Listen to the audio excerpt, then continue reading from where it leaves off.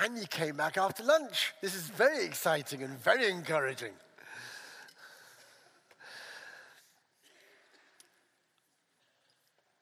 In this particular session, I want us to ponder something of the power of God that's there for us. We were talking at the very beginning of the day about the wonder of the Father's love for us. And then we were looking at how we can actively pursue and find something of the presence of Jesus in our lives. And so what I'm going to look at now really is, for those who've worked out Father, Son, I wonder what's next. It's this whole subject of the wonderful Holy Spirit. Now, actually, it's not as if we're suddenly turning to look at the Spirit.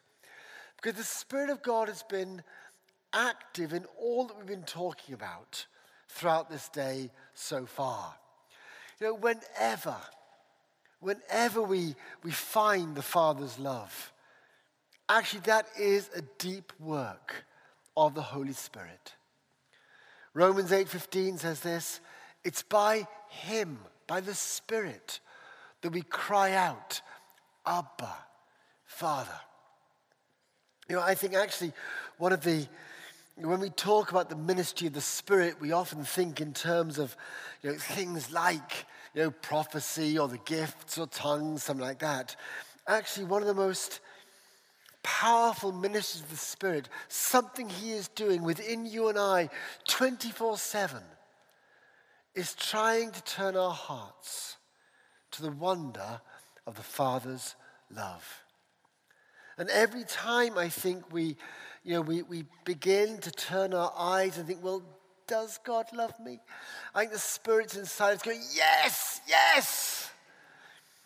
It's what He's doing all the time, drawing us to enjoy, to wallow in the wonder of the Father's love for us. But everything we're talking about as well, with the idea of the presence of Jesus, that too is a work of His Spirit to bring Jesus to us. There's a lovely verse in John 16:14 where Jesus, He's looking forward to the ministry of the Spirit. And He says this, He will glorify me because it is from me that He will receive what He will make known to you. So it's like somehow what the Spirit is doing is taking of Jesus and bringing it, sifting it to us to make it real for us in our lives. So the Spirit's been active all day long, which is great. But there's more. There is more. And what I want to begin to look at is what this more is, I think, is this incredible active touch that the Spirit brings us. There's an amazing passage in Luke chapter 4. It's so well known. And this passage, right at the beginning of Luke's Gospel, it's often called, the Messiah Manifesto. It's Jesus, I think, laying out what people can expect through His ministry.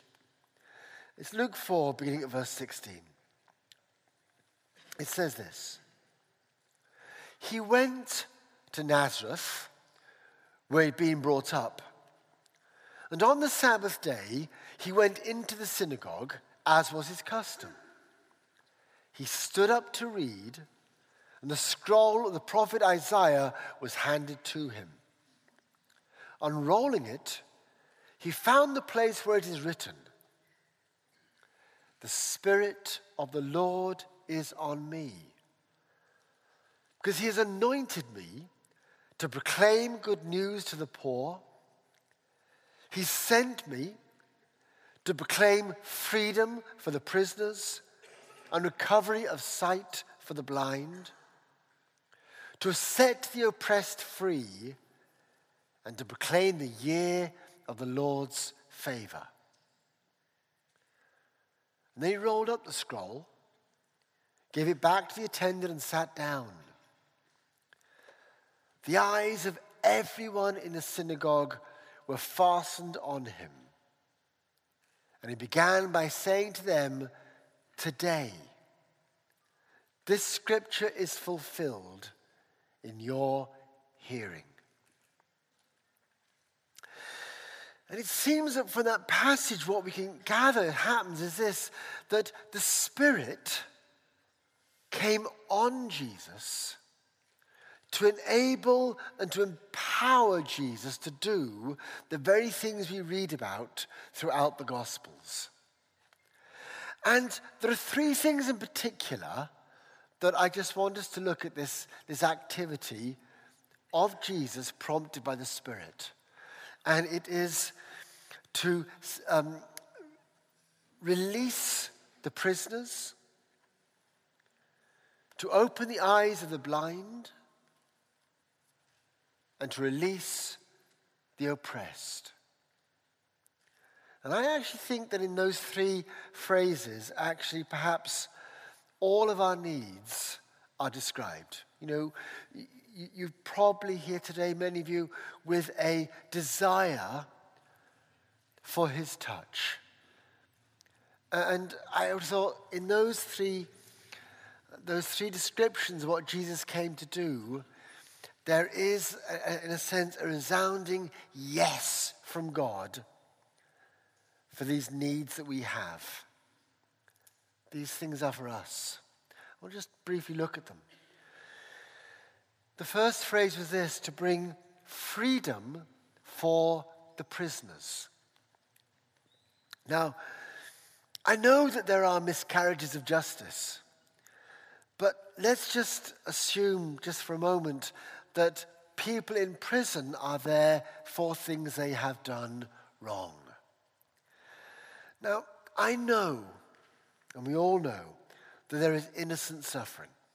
We all know of people that are going through things that are not their fault in any way. But you know, sometimes we do stupid things, don't we? And sometimes, because we do stupid things, things happen in our lives. And you can't really blame anybody else. I mean, you do try, we always do. But deep down, sometimes because of things we do wrong, there are consequences in our life. And we suffer for what we've done wrong. And, you know, we wish we hadn't, but that's the way it is. Well, the stunning thing in this is that Jesus came to bring forgiveness. In other words, he came to take upon himself the sins we have done, those things which we cannot blame other people. He takes it on himself. He takes it so that we do not need to bear the consequences of that sin. It is freedom for the prisoners. I remember once seeing somebody walking around, and they had a necklace which was simply the word forgiven. Forgiven. I thought, what a beautiful word to have marked around your neck. Forgiven. Because you see, we actually, most of the time, bear other words. You know, and maybe it's things you've done wrong. Maybe it's things that weigh upon you. And these, you know, these words, we live under their condemnation. But Jesus changed that. And he has put this word upon us, forgiven. You know, it's not just swept under the carpet or let's pretend it's not there. It is forgiven. You know, it's like if you have a bill, it's the joy of seeing the word paid stamped on it. Because then it can no longer be presented to you for payment. It is done. And we all carry that word, forgiven. It's beautiful. And I think we need to celebrate our forgiveness probably. Sometimes a lot more than we probably do. The second phrase that is used in that passage is this: recovery of sight for the blind. I like to think of this really as that whole ministry of physical healing that we read about so much in the Gospels. And, we read of Jesus doing this. Sometimes it's to individuals, sometimes it's to small groups, sometimes it's whole crowds that are healed from their sicknesses. And it's a stunning thing if you think about it, that the actual time that Jesus had for his ministry on earth is actually quite short. About 3 years to basically change the world from there on. It's not long for what really eternity, the difference is going to make. Yet have you noticed how much time he spends of that 3 years talking to and ministering to individuals, to groups, bringing healing to them? Why? Because it mattered. Because it was really important to him. He hated to see that the suffering that people went through, he hates to see it now. And so much of his energy seemed to go to that ministry because it mattered to him. And it's such a joy. He's still doing it. He's still doing it. I'll tell you a couple of stories. We were in a church way up north in the Lake District. And we weren't really talking about healing. We were talking about prayer and some of what we've been talking about, but as a way of praying. But at the end, I sort of led this time of ministry. And then we had a cup of coffee, which seemed a good thing to do. And during the coffee break, this lady came up to me and she told me her story. And it was amazing. I'd noticed her, she'd been in the front row and she'd had some crutches under her seat. And I've been encouraging people, as I was talking about today, to rest in the truth that the Father loves you. And I've been encouraging them to find something of the presence of Jesus there with them. And she had a sense of Jesus sort of just standing about sort of 6 feet in front of her. And that's where his glimpse was for her. No idea why, but that's how she sensed him. And then I said to people, look, why don't you just tell Jesus what's on your heart? What do you want to say to him? And she was actually in quite some physical pain. And so she said to Jesus, I'm in pain. I'd love you to heal my pain.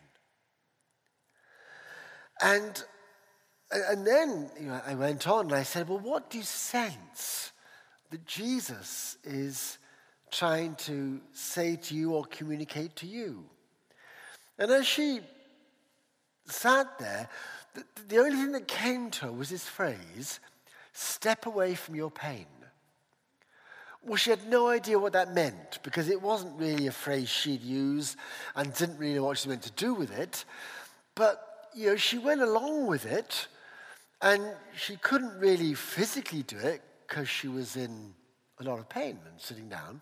But in her mind's eye, she pictured herself walking towards Jesus away from her pain. It's the only way she could think of to do it. And she did it, her pain went. Now, what was more stunning, she said, was that, I was saying, that's fantastic. She said, no. When she then went to get a cup of tea, she nearly fell over because her legs had been different lengths. That's why she was in pain. As she got up to move, she realized something had happened, and her legs were now the same length. And no one had touched her, no one had prayed for her. He'd done this. It was beautiful. We had someone come to the mission the other day, and this person brought their sister. And the one that brought her sister, she was a quite experienced nurse, but her sister was in the advanced stages of ovarian cancer. And she was rather fearing this might be coming to the end. And we prayed, and along the lines of what we've been talking about today. And as we prayed, the sister who had the cancer felt actually absolutely nothing, which was very encouraging. And then she went on her way. And we got an email a week later saying that she'd been back to the hospital, and there's no signs of the cancer. Now, there was still this mass within her which they operated in a much more simple operation to remove, but there's no cancer. Coincidence? Maybe. Misdiagnosis? Who knows? Could it be God? I think so. I really do. Because this is Jesus. This is what he does. He brings healing to people's bodies. It's what he still is doing. And then the third category, if you remember, set the prisoners free, open the eyes of the blind, and to release the oppressed, set the oppressed free. Now, oppression can come really in any number of different ways.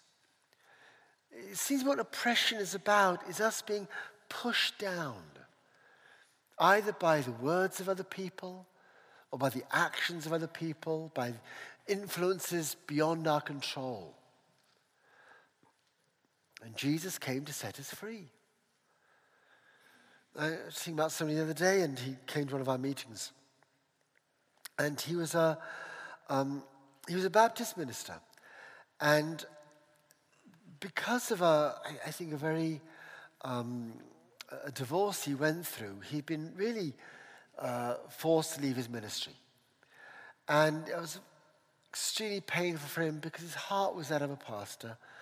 And no doubt there were things, on both sides. But he felt he felt he'd always been driven out of the ministry. And it was such pain for him.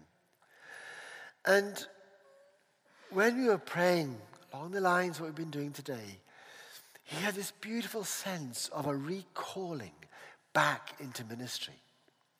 That others might have pushed him out, but God was calling him back. And it was like, he said, an oppression being lifted off him. And to my knowledge now, he's begun to minister first to a small group and then slightly bigger, to try and find again the wonder of his calling, to try and release this oppression that had been put upon him. This is our Jesus. It's what he does. And his heart to do this has not stopped. In John 14, verse 12, Jesus it's kind of that last, those chapters in John, that's moments where Jesus shares with the disciples before the events of the cross begin. And he's looking to the future. And Jesus says this, "Very truly I tell you, whoever believes in me will do the works I have been doing. And they will do even greater things than these because I am going to the Father. In other words, Jesus saw these things as continuing beyond his time on earth, beyond that earthly ministry. Because that Spirit that was on Jesus then is, if you like, the Spirit that is on Jesus now, as he comes from heaven to earth now, is that Spirit that is upon us now as we reach out and minister to others, that this work of Jesus continues. And it's for us. In Ephesians 1, we've been looking at this chapter already.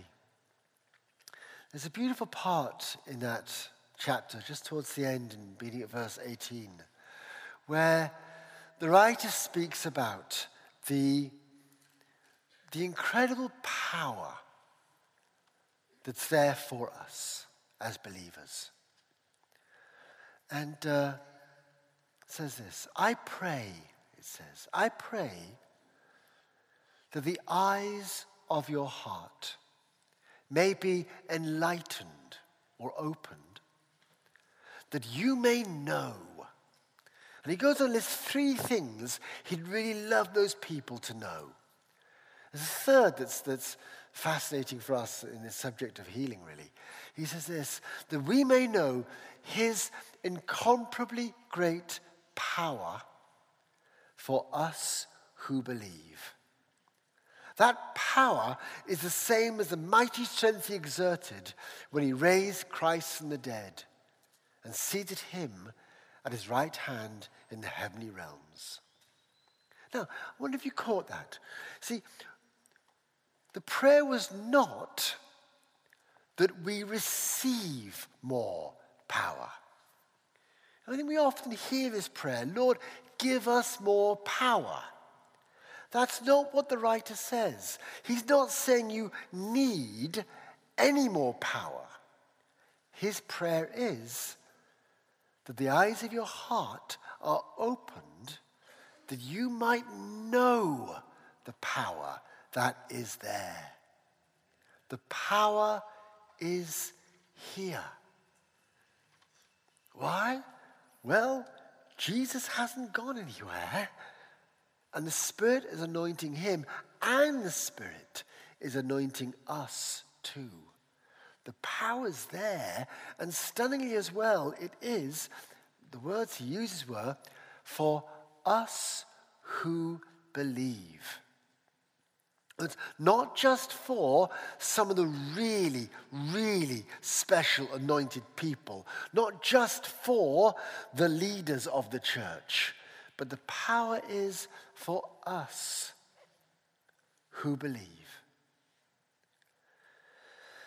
Now, I would guess the very fact that you chose to spend a whole Saturday sitting inside here, you're probably believers. Because if you weren't, I'm not sure what you're doing here. I wouldn't if I wasn't a believer. So you must be it. You must be the ones that he's talking about. We are those who believe. There is therefore for us this incredible power. A power that is so strong. It is like resurrection power. And I don't think we can comprehend what resurrection power is.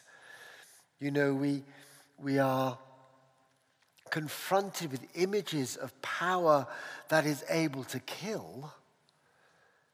But can you imagine a power that is able to raise from the dead? That's stunning. But this is the power that is there for us who believe, for you and I, all of us believers. It's there for us. Now, the trouble is, I think, we hear this, then we go straight back into that thing. Yeah, that's all very well, but is this really for me? Does he really mean me? Does he really mean everybody apart from me? And we think it probably does somehow. And you see, what we're doing when we think like that is we're putting all the attention upon ourselves. I came across this amazing verse the other day. It goes right back to the book of Genesis. And it concerns Isaac in the book of Genesis. And God makes this amazing promise to Isaac. And just this is what he says. He says, I will make your descendants as numerous as the stars in the sky, and I will give them all these lands, and through your offspring, all nations on earth will be blessed. The next word, because. And now he reveals why Isaac will see all of this. Because Abraham obeyed me and did everything I required of him, keeping my commandments, my decrees, and my instructions. Let's think about this. If Isaac was ever thinking, well, Lord, you said you'd bless me, but why are you going to bless me? I'm not very good. I did this and this. Perhaps it's all been lifted. Perhaps you're not going to bless me. It was nothing to do with Isaac. It was all because of what somebody else had done, what Abraham had done. It wasn't about Isaac at all. How refreshing and releasing must Isaac have felt? I can do whatever I want, and I'm going to get blessed because of what Abraham did. How wonderfully releasing. Now, let's just think about this for ourselves, you see. Because I think we might be tempted to think, well, why would God bless me? Why would God heal me? Why would God ever want to use me? Because, and then you can list pages of reasons probably why you wouldn't be blessed. But what if it's got absolutely nothing to do with you? What if it's got everything to do with Jesus? Do you know, often we read in the New Testament verses about crowds coming to Jesus, and he healed them all. I often think about that. In those crowds, there would have been some really good people, and there would have been some not quite so good people. There would have been some really religious people, and some not quite so religious people. There have been people who were generous, givers, and stingy people too. But it wasn't about them. It was about the one that stood in their midst, from whom this incredible grace and mercy of God flowed. It was all about Jesus. I think it is for us too. It's about him. One of the promises that I always come back to, almost on a daily basis, is these words from John 10. It's like this. It says this: the thief comes only to steal and kill and destroy. You're saying it along with me, it's great. But I have come that they may have life and have it to the full. Next verse. I am the good shepherd. The good shepherd lays down his life for the sheep. Now, I love that verse. And I actually particularly love it when you look at the context of what's just happened. It's actually all part of one of the healing stories. Right at the beginning of John chapter 9, we read about a man who'd been blind from birth, and Jesus gives him his sight. It's a glorious story. Can you imagine just being there as this man sees for the first time? Now, unfortunately, the religious leaders at the time aren't quite so enamored by this particular miracle. And they start questioning this guy that was blind, saying, what's happening? Who did this? There's no joy in their hearts at all. But then they start really having a go at him, and in the end, they throw the guy out the synagogue. Then there's a beautiful moment. Jesus finds him again. He looks for this man, and he finds him, goes up to him, and he begins to talk to him a bit more.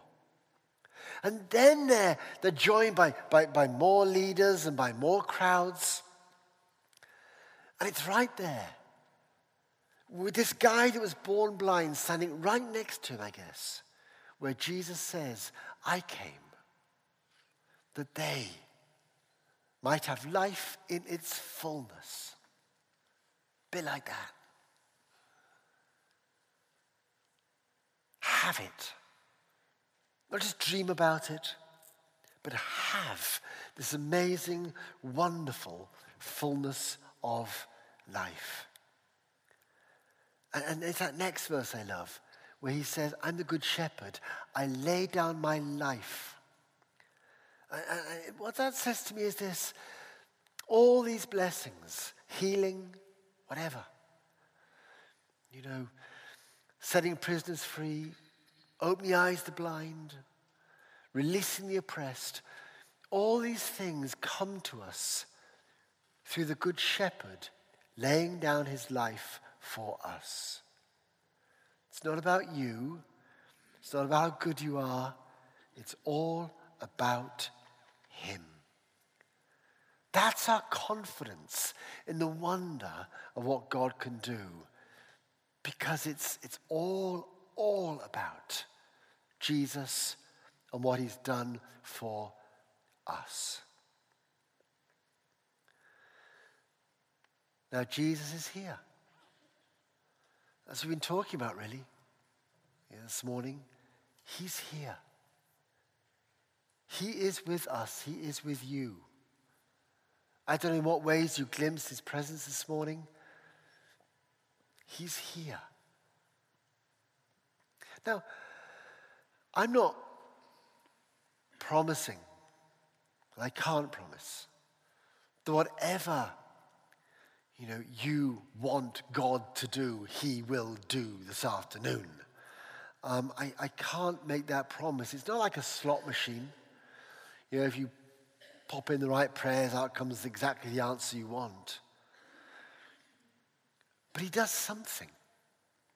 I always go back to this amazing story, the man that was lowered through the roof. Remember that story? It's the most amazing story for everyone, apart from the guy that actually owned the house where the roof was dug out. I'm not quite sure what he made of all this. But anyway, you know the story. These four friends had this guy that was sick, and they wanted him to come to Jesus. They can't get into the room. And so they go up on the roof, they dig out the roof, they lower him down.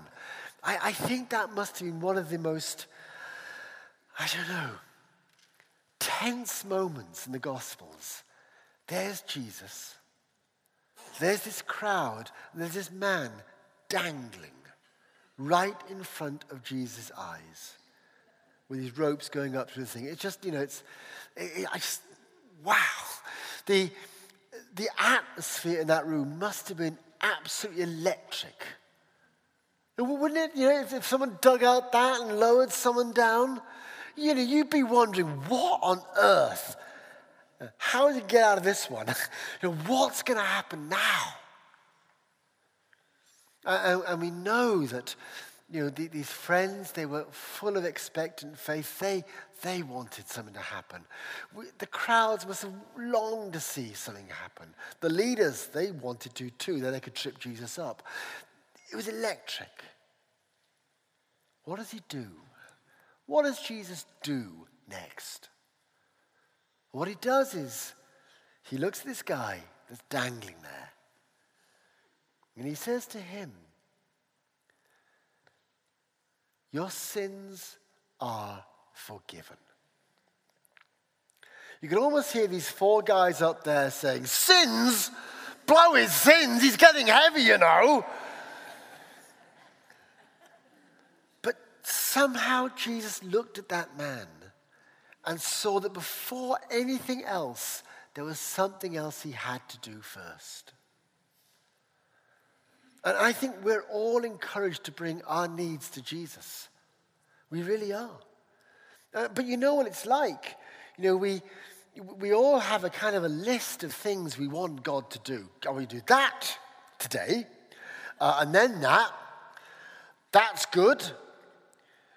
My wife says I need that, but don't worry about that. Then there's that thing. And I think Jesus loves to take the list. He does. But I wonder as he looks at it and says, yeah, that's really important. Yeah. You know that thing your wife says is important? It is actually, Let's bring that up a bit. And I think that actually for all of us, I think he does desire a total transformation. But maybe, just maybe, he might want to transform that bit before that bit. And he is God, so perhaps we ought to let him. It doesn't mean that he won't come around to that thing. That guy that was low through the roof, he says your sins are forgiven. Then he goes on to heal his back pretty quickly afterwards, or his legs, whatever it was. But maybe we come to him with that honesty of whatever we want to bring to him, but we're bringing it to him.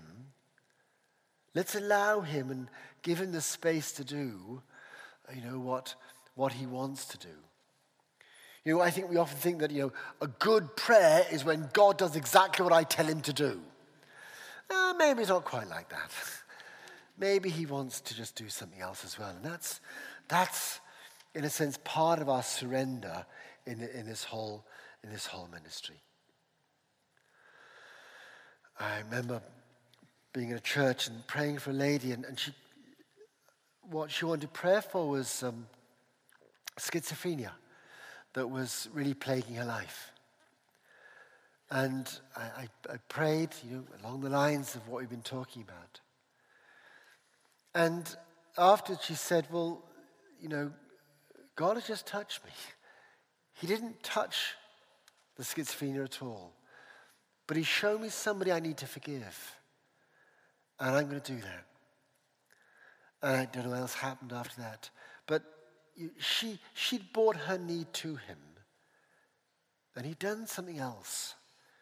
And he had the wonderful grace just to say yes to whatever it is that God wanted to do for her. Let's come to him. And there'll be a chance in the service where we can pray specifically for some things, but just for the moment, let's just bring our needs to him. Can we stand?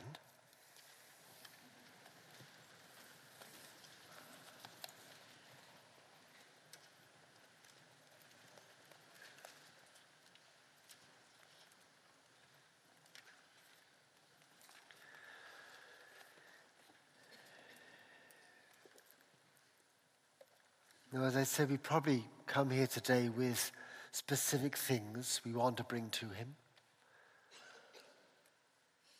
And that's what this day is about, to give us space to do that. Well, just let us spend a little time first, once again resting on the incredible truth of the Father's love for us.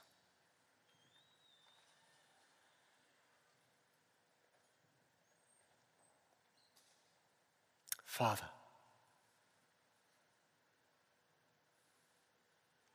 Abba, Father.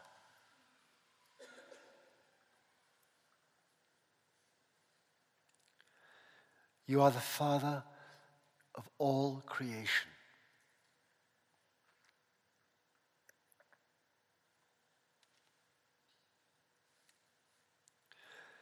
You hold this whole world in your hands.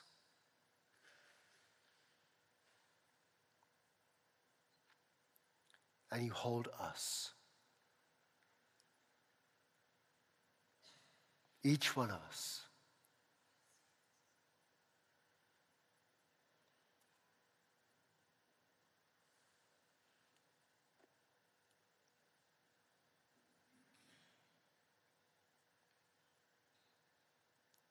And you love us with the love with which you love Jesus.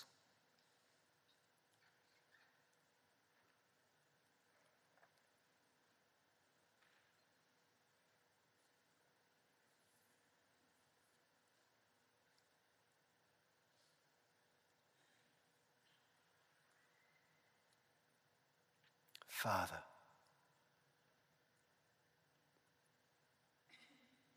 we worship you. We worship you as beloved sons and daughters. Standing before the Father who loves them.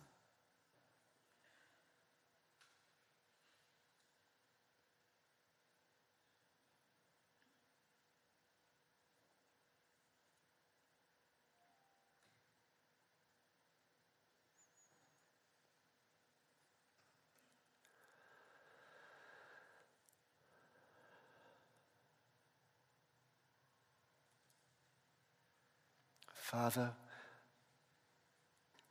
because of your love, you gave us Jesus.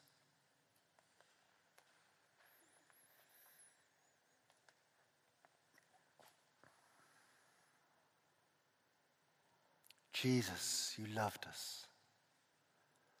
You gave yourself for us.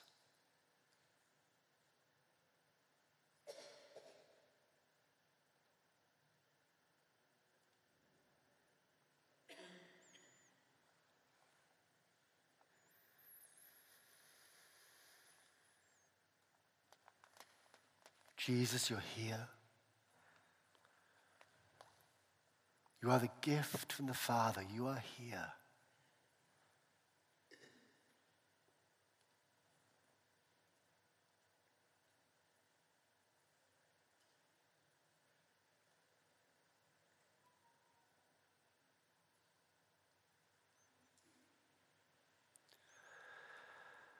Just ask you that question again. Where is Jesus for you right now? He's here. How are you experiencing him?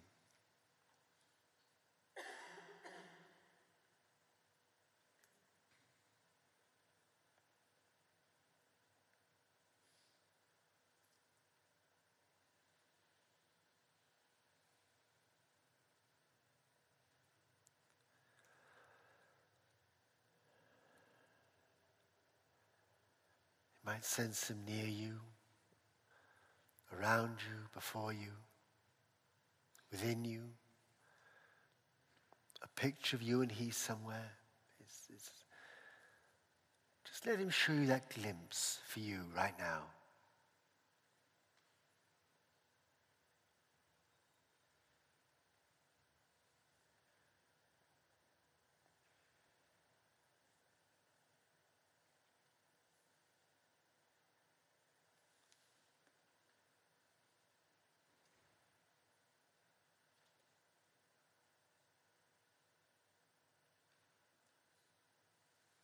And as he's here,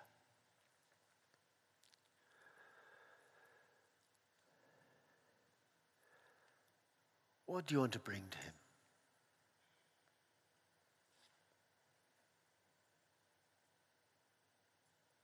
What's on your heart? To share that with him in your own words.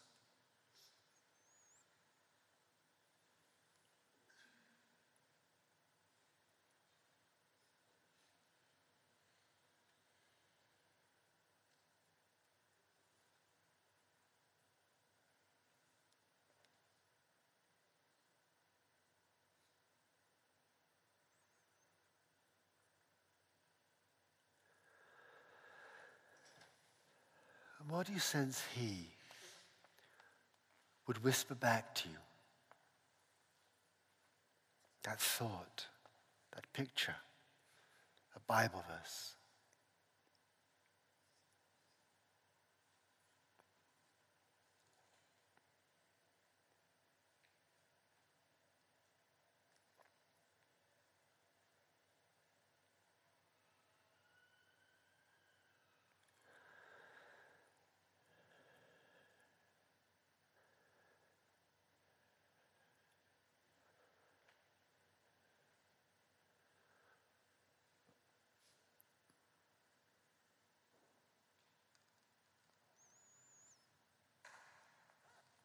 Holy Spirit, we long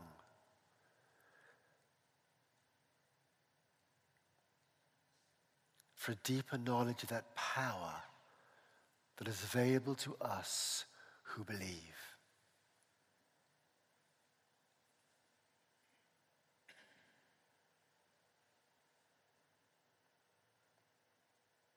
I ask you, Holy Spirit, would you be like the hand of Jesus, moving around us, bringing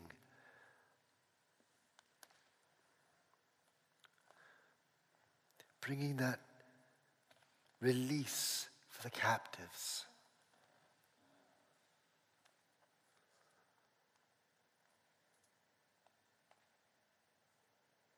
That healing to our bodies.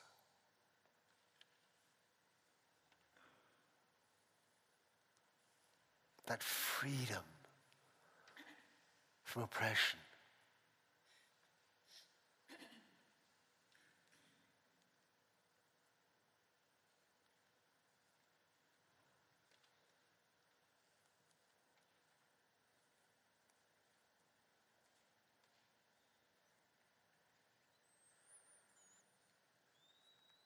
Holy Spirit.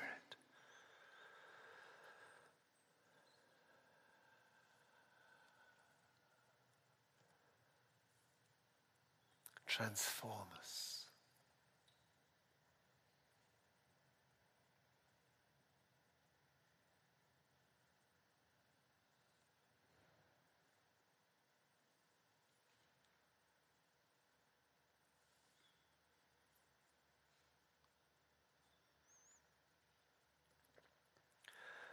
Let us just stay receiving. If the ministry team were able just look round, you probably can't get out, it doesn't matter, but just maybe lay a hand on someone near you that's receiving. Just bless what God is doing and let the Spirit flow through you to them.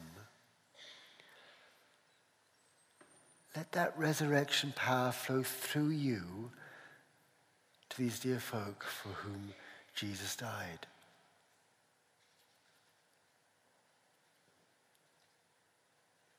And if you're receiving, just receive. Just be breathing in the wonder of what God has for you.